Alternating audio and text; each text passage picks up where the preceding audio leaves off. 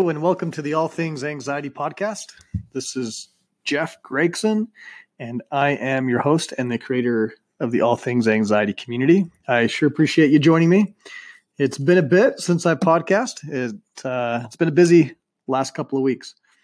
My daughter just recently was married, so talk about anxiety, right? But it's been awesome. It's been great. It's nice to be on this end of it and to feel like I've got the rest of my summer ahead of me. But of course, very proud of her, and she's married a great guy, so we're excited. So back at it. And before I start the subject, I want to just bring up a couple of things. One is I'm just finishing up the Raising Anxiety Resilient Children course. I've been doing that since about February. Been presenting that at conferences and also my webinar. And I'm putting that one to bed for a bit and have started another one.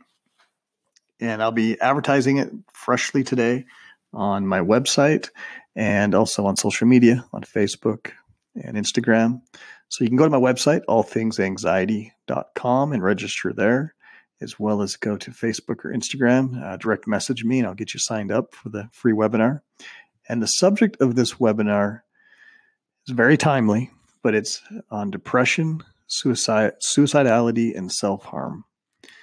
As you can imagine, just with what's been in the media lately, with losing a couple of well-known individuals, it's been in our minds and our hearts. And I've had a lot of people asking me a lot of questions about depression and, of course, about suicidality. So I'm going to cover it in this course. So again, go to my website, allthingsanxiety.com, and get registered for this free class. It'll be starting next week, that first week in July, and I would love to have you there. All right, well, let's jump into the subject. Today's subject is titled Million Dollar Therapist. And what we're going to be talking about today, which I've talked about before, is I want to give you some tips, some ideas on how to find a therapist that is best for you. Now, I think this is very important. One, to find a match, someone who works well for you. But second, is to be able to find somebody who is a good therapist. You know, I kind of joke, and I've heard these jokes, right, about how, counselors are, is crazy, more crazy than their clients, right? And we get kind of a bad rap. And honestly, I think in many ways we've earned that. I've known lots of individuals that are counselors that really don't do a great job. Now, not saying they're not good people and they don't have potential, but currently just kind of struggling. A lot of times that relates to the fact that they're unwilling to specialize. And it's kind of that classic, if you're a jack of all trades, you're not a specialist in anything. So I want to give you a really kind of key and important tip on how to find someone who's great. Now, I think we see this in every area, in every profession, right? I've had bad mechanics before, bad plumbers, I've had bad electricians, bad doctors, right? And I've had good ones. And how do we typically find somebody that we like? We often ask others. But I think sometimes in the field of counseling, because of that stigma of mental health, we're not as good about talking about it. I mean, we're all, great about posting, that wonderful restaurant we went to. But yeah, if we tell somebody about a great counselor we're working with, then we're having to share that we ourselves struggle, and we don't always want to do that. So let me give you again a really key, poignant tip on how to find somebody who is going to be trained and skilled and competent.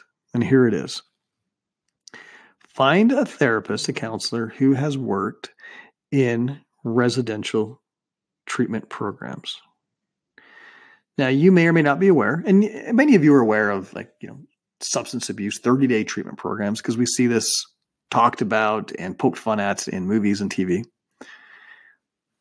But there's also a lot of adolescent treatment programs out there, okay, that work with kids 12 to 18 that are private pay, and that the kids stay there, they live there, They do recreational therapy.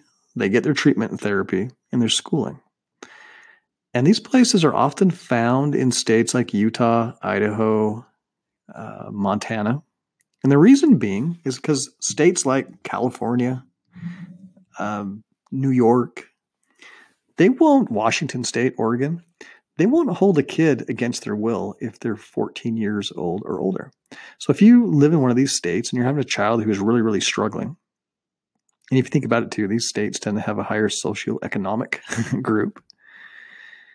What they do is they send their kids to states like Utah to get treatment at these adolescent programs. And there are dozens and dozens of them. Okay. So why is this important for you? Well, here's why it's important.